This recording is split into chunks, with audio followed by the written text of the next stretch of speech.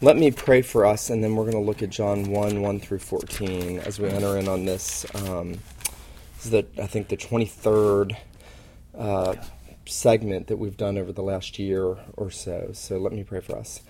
Father, we do thank you for the Scriptures. We thank you that you speak to us clearly, and that you speak to us about your Son, and that you call us to turn from our sins and to turn to him, and to trust in him, and to rest in him, and to abide in him.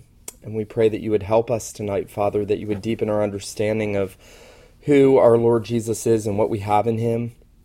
Lord Jesus, we pray that this would not just be truth to fill our minds, but it would be truth that would transform our hearts as well. We thank you that you give us depths and there are riches here, and we pray that you would please instruct us and that you would conform us, Father, to the image of your Son. We pray these things in his name. Amen. John 1, beginning in verse 1.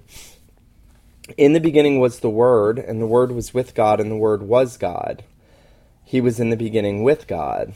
All things were made through him, and without him nothing was made that was made.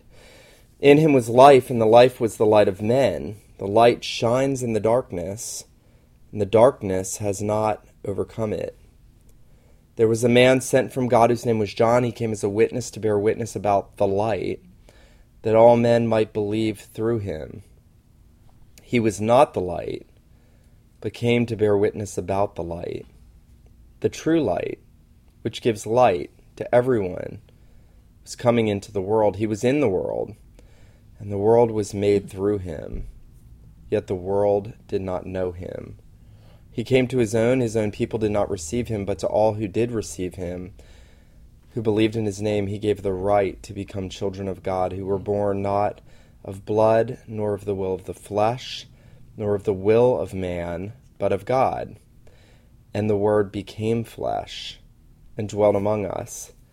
We have seen his glory, glory as of the only Son from the Father, full of grace and truth. And then let me skip down real quick to 16. From his fullness we have all received grace upon grace.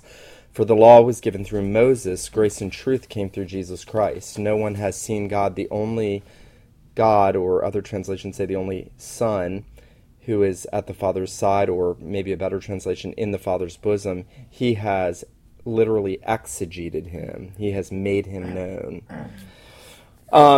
John's Gospel is exceedingly rich. I think it was Augustine. This quote gets bandied about all the time that and sometimes you'll find it about John's Gospel, sometimes you'll find it in reference to Scripture, but I'm pretty sure Augustine was the first to say it about John's Gospel, that it was deep enough for an elephant and it was shallow enough for a baby to wade in. Deep enough for an elephant to swim in, shallow enough for a baby to wade in.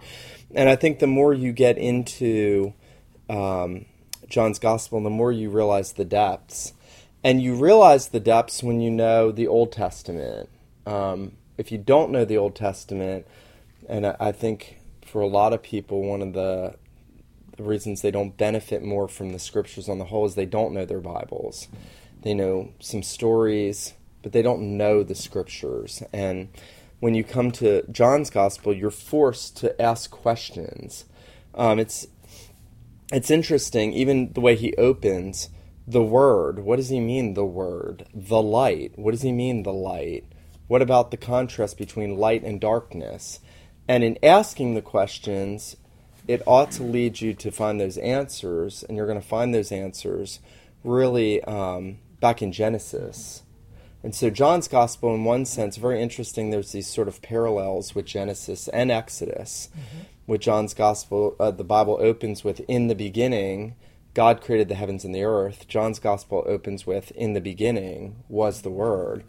And so there's almost a New Testament paralleling that I think is intentional. I think John has the biblical theology of the Old Testament in his mind that the Holy Spirit's using in the construction of his account. Now, one thing you want to keep in mind about John's Gospel is John is probably writing this as an old man reflecting back, which has given him time to ruminate and think about the things that he experienced and what he learned. And So even when he says, God so loved the world that he gave his only begotten Son, and clearly world there is Jew and Gentile. It's neither only the elect or every person. It's clearly John saying redemptive historically God has loved not just Jewish people, but Jews and Gentiles. But that John is, in a sense, reflecting at the end of his life, I think it was Simon Kistemacher who said this, reflecting back at the end of his life, maybe even on Patmos, we don't know when he wrote this exactly, but presumably it was at the end of his life, reflecting back at standing there at the foot of the cross as a young man, because he was a young man when that happened, and being astonished at what it all meant now that he had had a lifetime to meditate on these things. And I think that's helpful to us because there are depths here, and there are several interpretive, biblical, theological grids that we have to read John's gospel through. What I want to do tonight, I think maybe would be most helpful to you. I want to do a couple things. First, I want to just talk about the structure of John's gospel, and then I want to talk about some of the biblical theological themes in John's gospel to kind of help us. The structure is very easy. It's divided into two parts: the book of signs, the book of glory. So John 1 through 11 is the book of signs, and his miracles, his signs culminate in his raising Lazarus from the dead. So his miracles culminate with the resurrection, which is what his life is going to culminate in. And then the book of glory, where he's really talking about what it means that he came from glory, that he came to give his disciples glory, that he was going back to glory, and how that happens via the cross and the resurrection. So the book of signs, John 1 through 11, the book of glory, John 12 through 21. And interesting, both sides of the book end with resurrection. Lazarus' resurrection, where Jesus says, I am the resurrection. Jesus' resurrection. So the book is neatly divided. 7 miracles in the book of signs, 7 being the number of completion, perfection. 7 I am sayings in the Gospel of John. I am the light of the world. I am the way, the truth, and the life. I am the bread that came down from heaven. I am. Before Abraham was, I am. I am the door. I am the good shepherd. So you have those, I am the living water. You have the I am the resurrection and the life. You have the 7 I am sayings. You've got the 7 miracles. John seems to be very intentionally using these theological structures in writing this gospel. But there are these other theological motifs, biblical theological motifs that are running through. And the first one that we're really caught up with, and we could actually go with either of the early ones, perhaps the Word, the prophetic idea that he is God's final revelation. Mm-hmm. I think that takes front seat, that the Word was with God. He was the Word. And here again, John's taking us back to creation, that when God said, let there be light, that the Father was speaking through the Son, and creating, all things were made through him. Mm-hmm. He is the effective Word of God, the living Word, that the world is created through him. And John clearly says that. He says all things were made through him. So it's not just the prophetic word, though that is intimately bound up. It's the creative word, that Christ is the creator, that the one in verse 14 we're going to be told was made flesh is the one who made all things.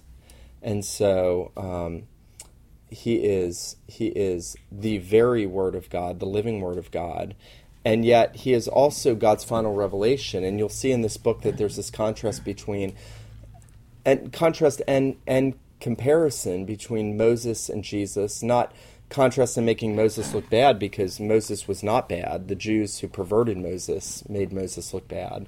Moses was a servant in God's house. But you have the Jews always saying, we have Moses, we have Abraham, who are you? Well, he is the Word. If Moses was a prophet, he is the prophet. If Moses came bringing the law of God, he came bringing the grace and truth of God.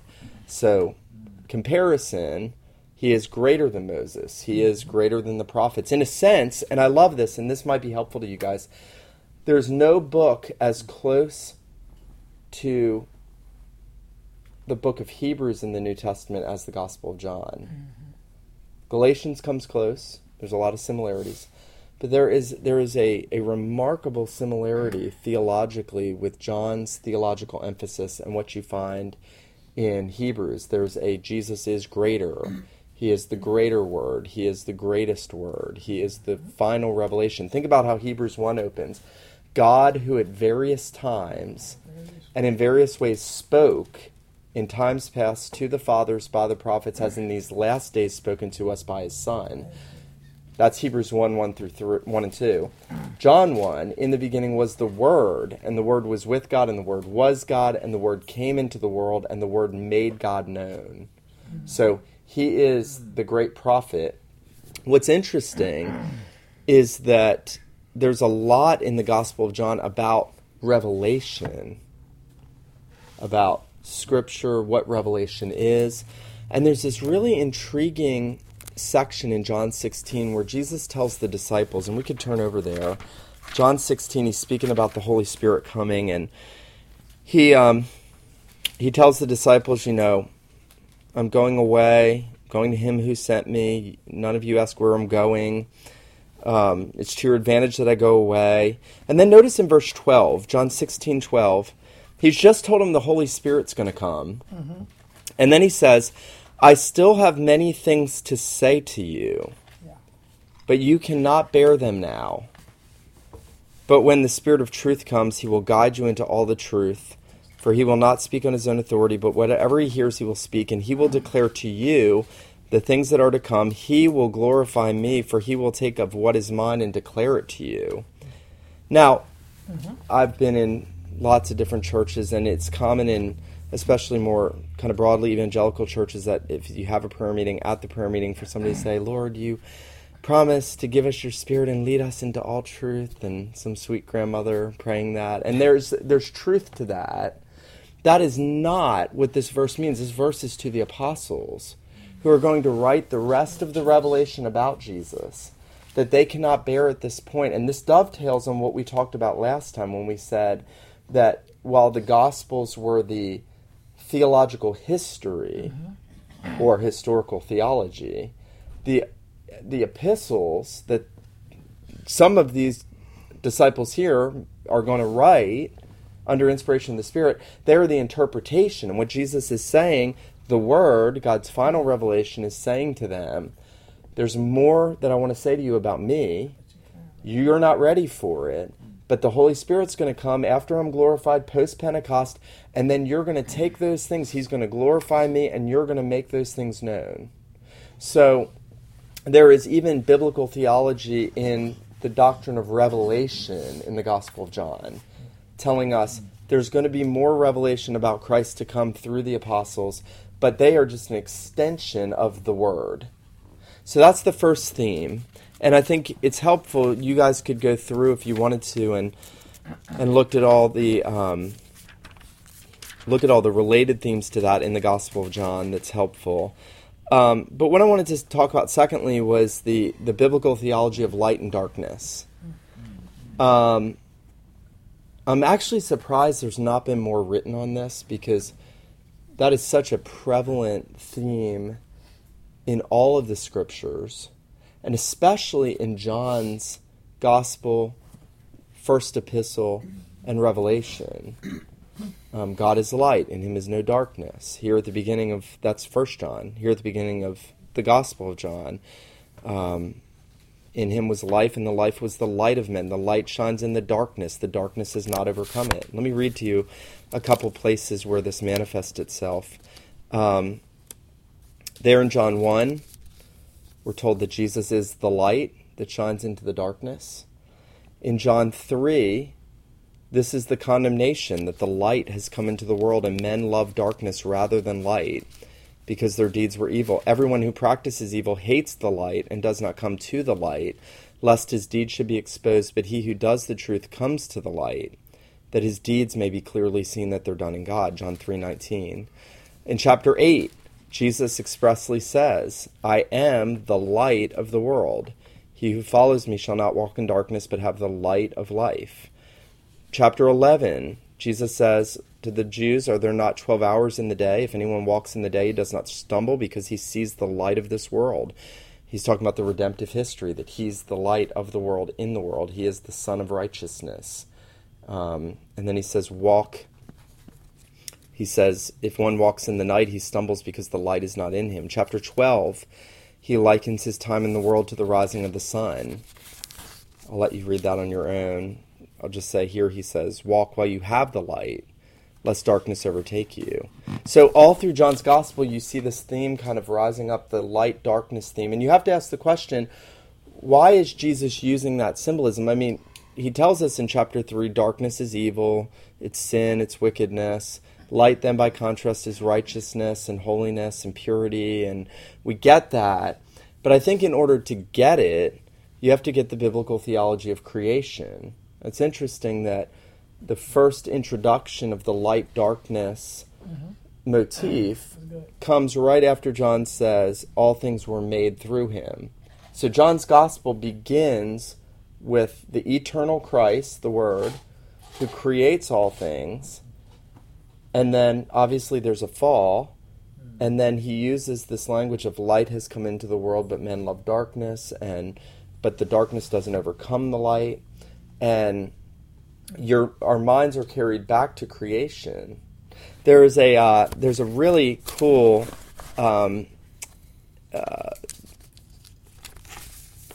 attempt to sort of exposit the light and the darkness in Genesis 1 by a guy named R.A. Finlayson. It's interesting that it's not morning and evening in Genesis 1. It's evening and morning. Darkness first, then light. Evening first, then morning. Now, some have said, well, that's just the way the Jews delineated time. Well, the Jews delineated time that way because that's the way God did things. And there's a reason to that. There's a theology to that. And this is what R.A. Finlayson says. And you got to listen carefully. It's very, very, very helpful. Finlayson said, God is at work as of old in a progressive development of light. We remember that in the first creation, light came progressively. It was not the sun in its meridian splendor that shone. Indeed, there's evidence that the sun had come at a much later point than that light. But the light did come. It came to wax and grow, and it is significant that at every period in God's creative work, we read, and the evening and the morning were the first day. The evening and the morning were the second day, and so on. Why should it be evening and morning? Is it not after the manner of man's toil he works from morning to evening? It's not enough to say that this is a Jewish division of time. We have to get behind the Jewish division of time and ask how it came about that the Jew was taught to regard time as moving from evening to morning. Listen to this. It says, it was God's pattern of workmanship. This is the line right here. He is always facing the light. His back is on the evening. His face is toward the waxing light and the rising sun.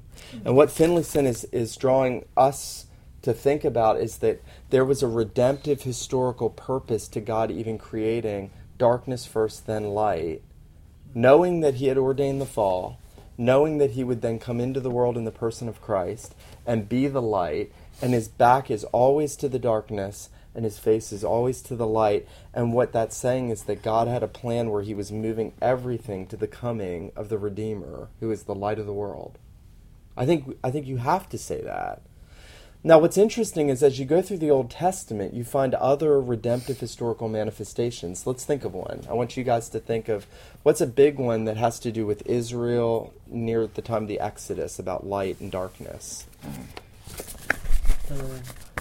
The pillar, yes. The pillar gave them light by night and made day night for their enemies. It inverted, as it were. It made their enemies not be able to see through the pillar in the day when they should have.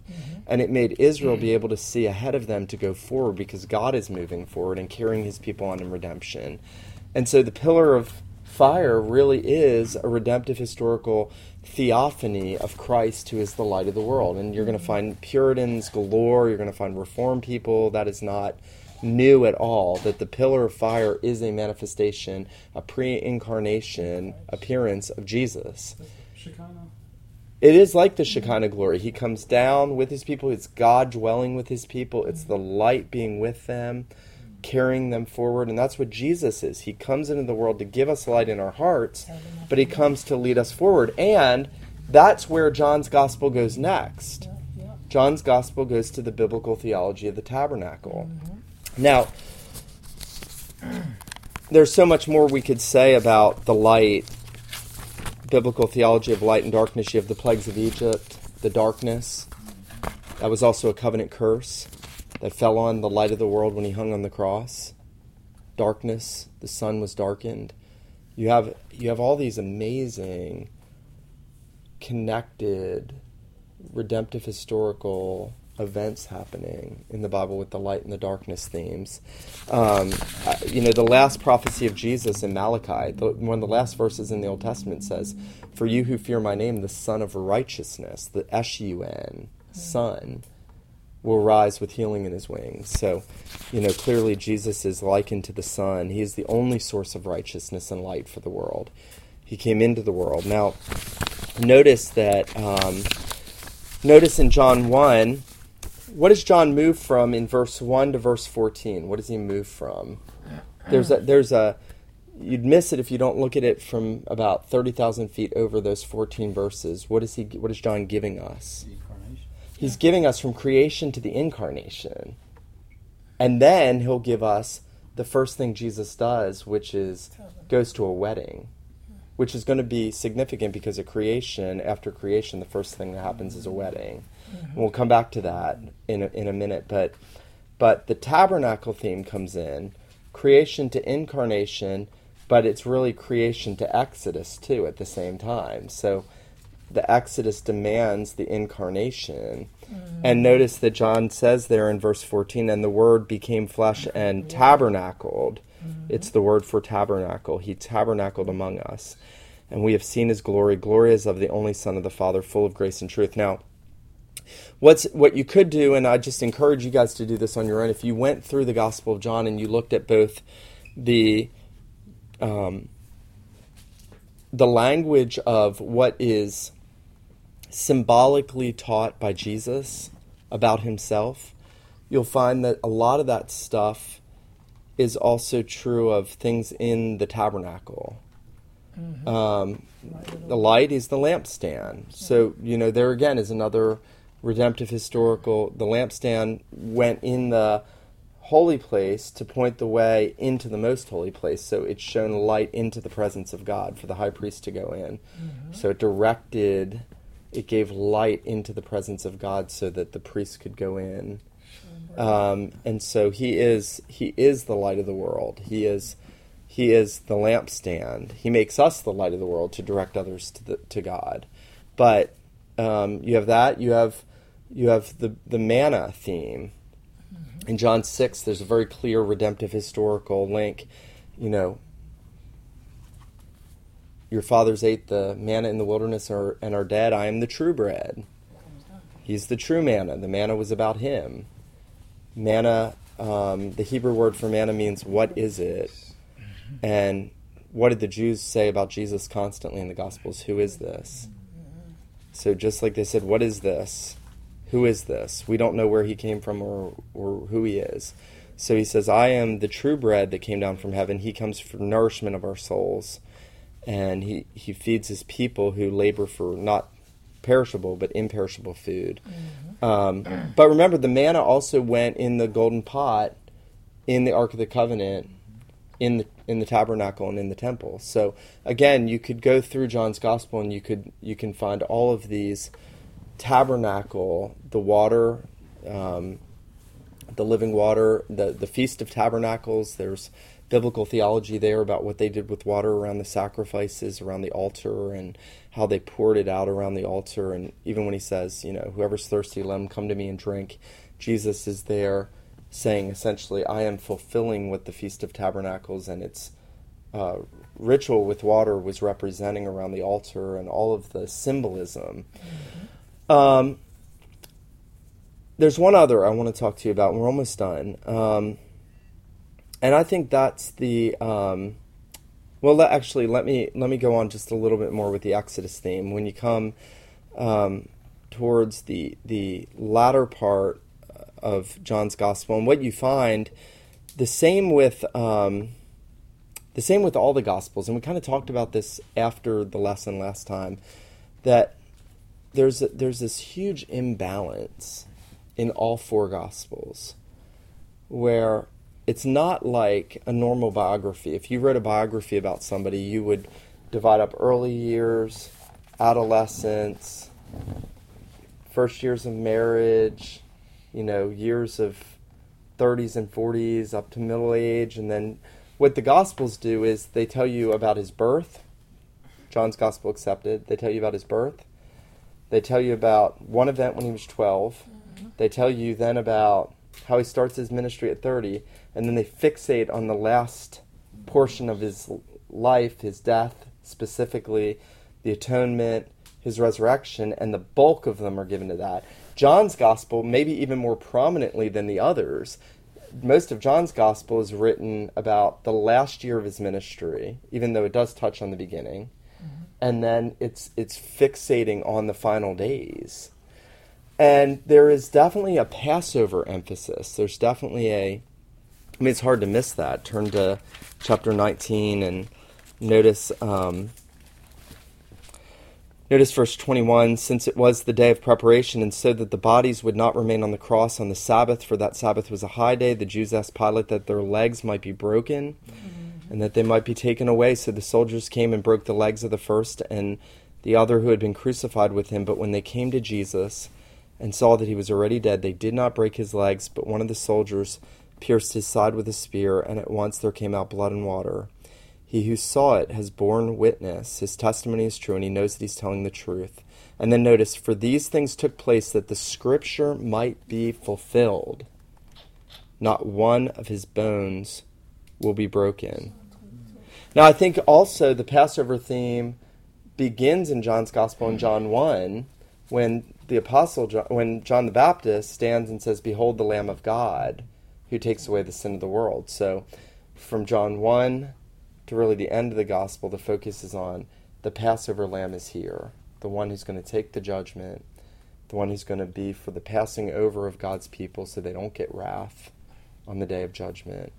So you're forced to say, okay, so nothing was fulfilled at any celebration of any Passover prior to the death of Jesus. There was no fulfillment. There was just anticipation, constant anticipation. And I think we're meant to say the same thing about the tabernacle. We're meant to see it even about the light-darkness theme, that everything is just anticipation, anticipation, anticipation. One final theme I want to touch on tonight is, two more quickly. New creation, which I should have hit on the creation theme with the light and darkness. Mm-hmm. There is this heavy emphasis on new creation in John's Gospel. In chapter 2, Jesus is at the wedding of Cana of Galilee, and he turns water into wine. Yeah. So you have new wine, which is a symbol of the blessings of the new covenant. And then in chapter 3, you have the new birth.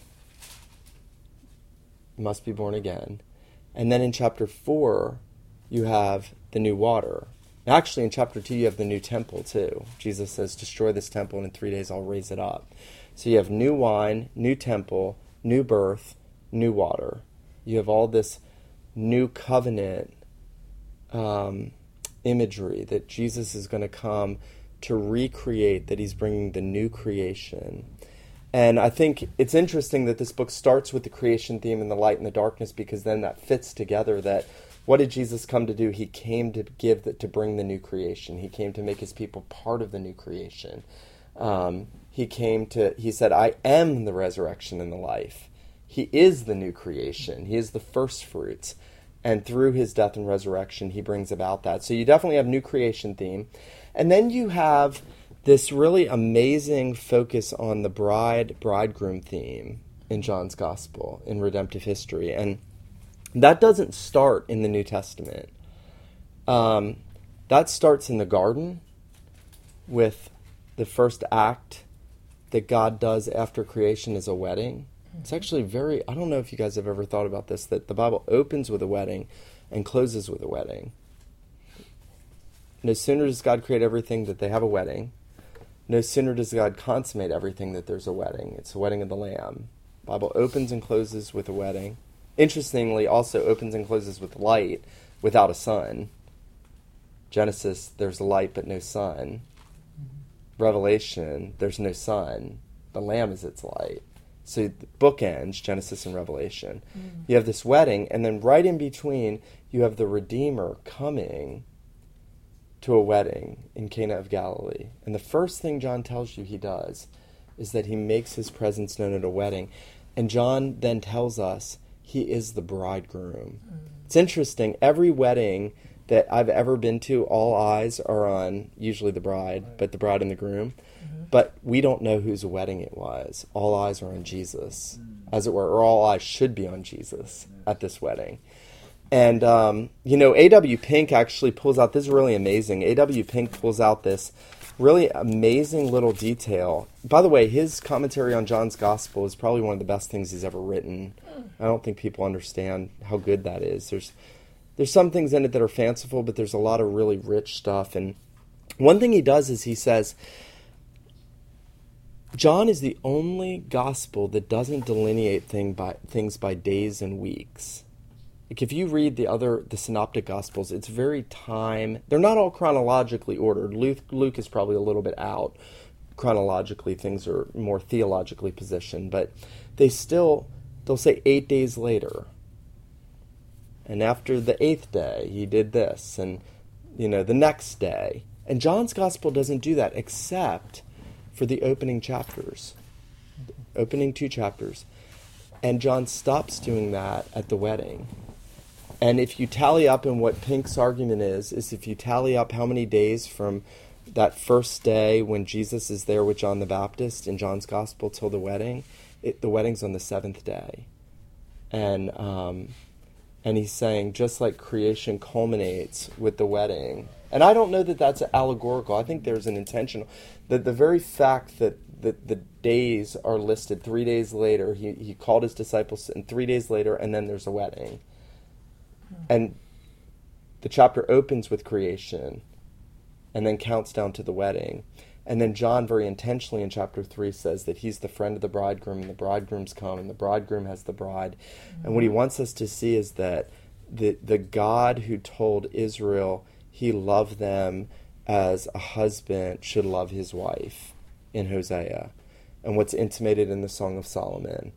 And he's called the beloved in Isaiah 5, a song about my beloved. John is saying the beloved has come, the bridegroom has come.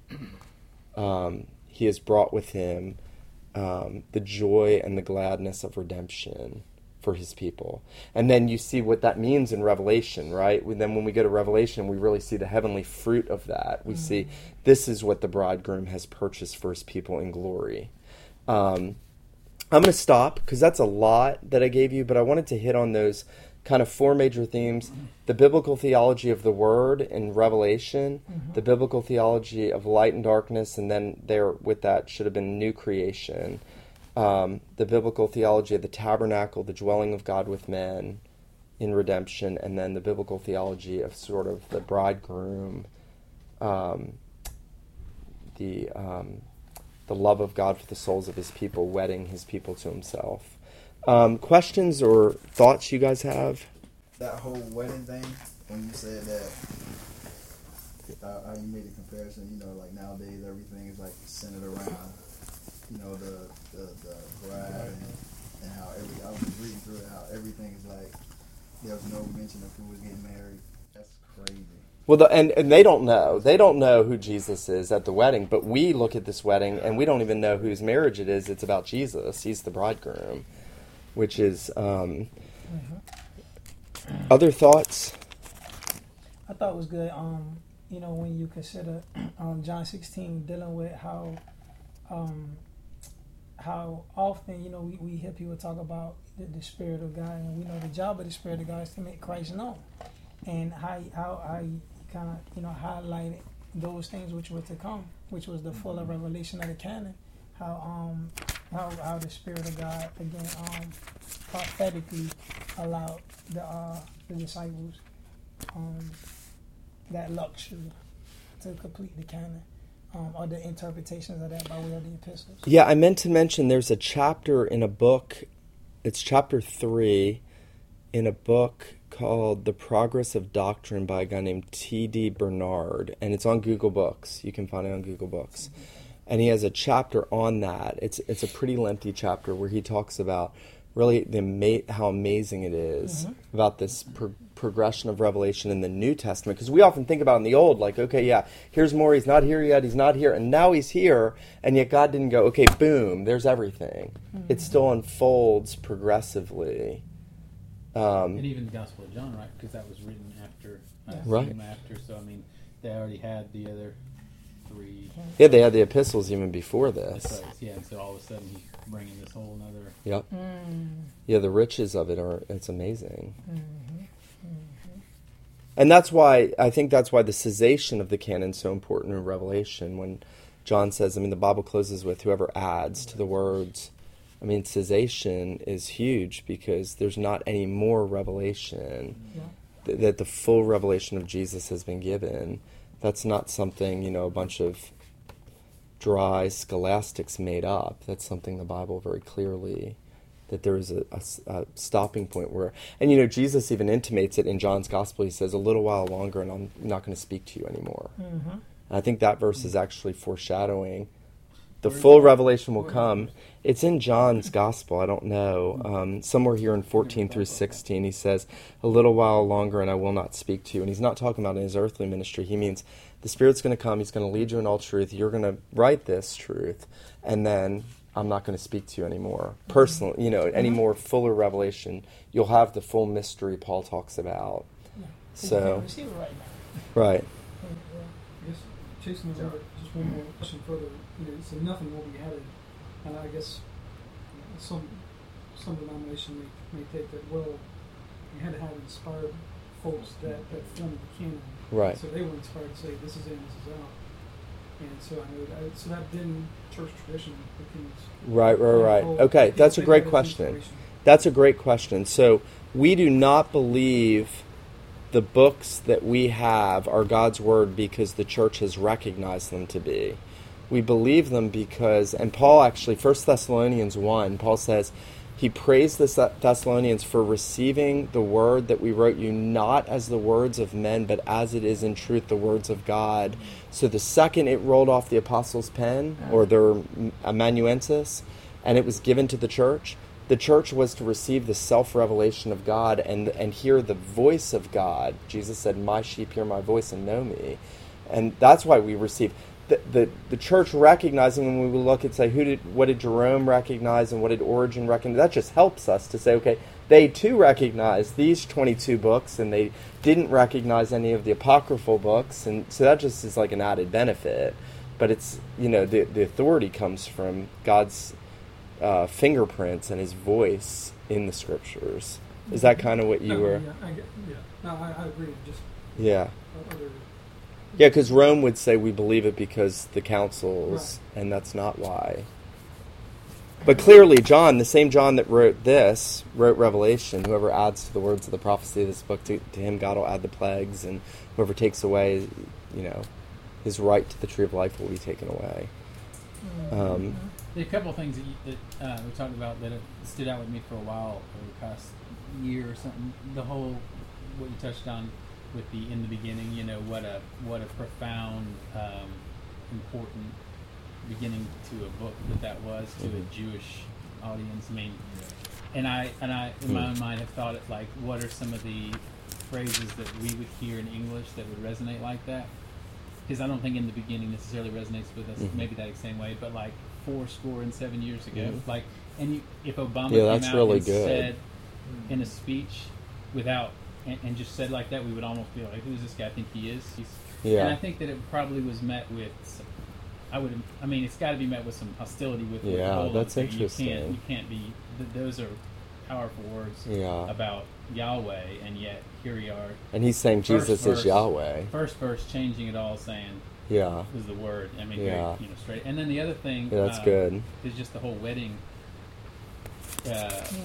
What turned me on to Jonathan Edwards a little bit was that quote that he has about and I'll just read it here because I like it. It says, "The creation of the world seems to be, especially for this end, that the eternal Son of God might obtain a spouse toward whom he might fully exercise the infinite benevolence of his nature, and to whom he might, as it were, open and pour forth all that immense fountain of condescension, love, and grace that was in his heart, and that in this way God might be glorified."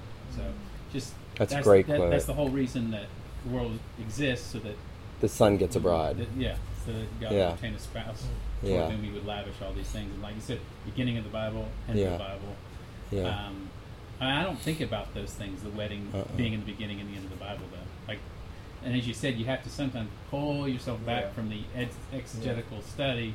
To get the big picture. Yeah, and then look at John 1 through 14. You know, what's he saying here? You know, what's he saying in the book? And what's he saying in the entire book? You know, it really is, I think, pretty neat when you can do that. Yeah, we don't make enough of the bridegroom. We don't think of, you think about, of all the apostles, who would I want to be most like? Personally, I'd want to be most like John, because John understood the love of Jesus in a way that, and Paul, certainly, the love of Christ compels us, but John is the apostle of love. He gets the heart of God for his redeemed. And that's where that bridegroom, even when John speaks about anybody, he says, Mary and Martha and Lazarus, whom Jesus loved. He calls himself the disciple whom Jesus loved. He emphasizes Jesus is dealing with Peter. Do you love me, Peter? I love you. It's all about the love relationship between the Redeemer and his people. And I don't think about it. I did in the early days of my conversion, but I need that to really get into my heart more.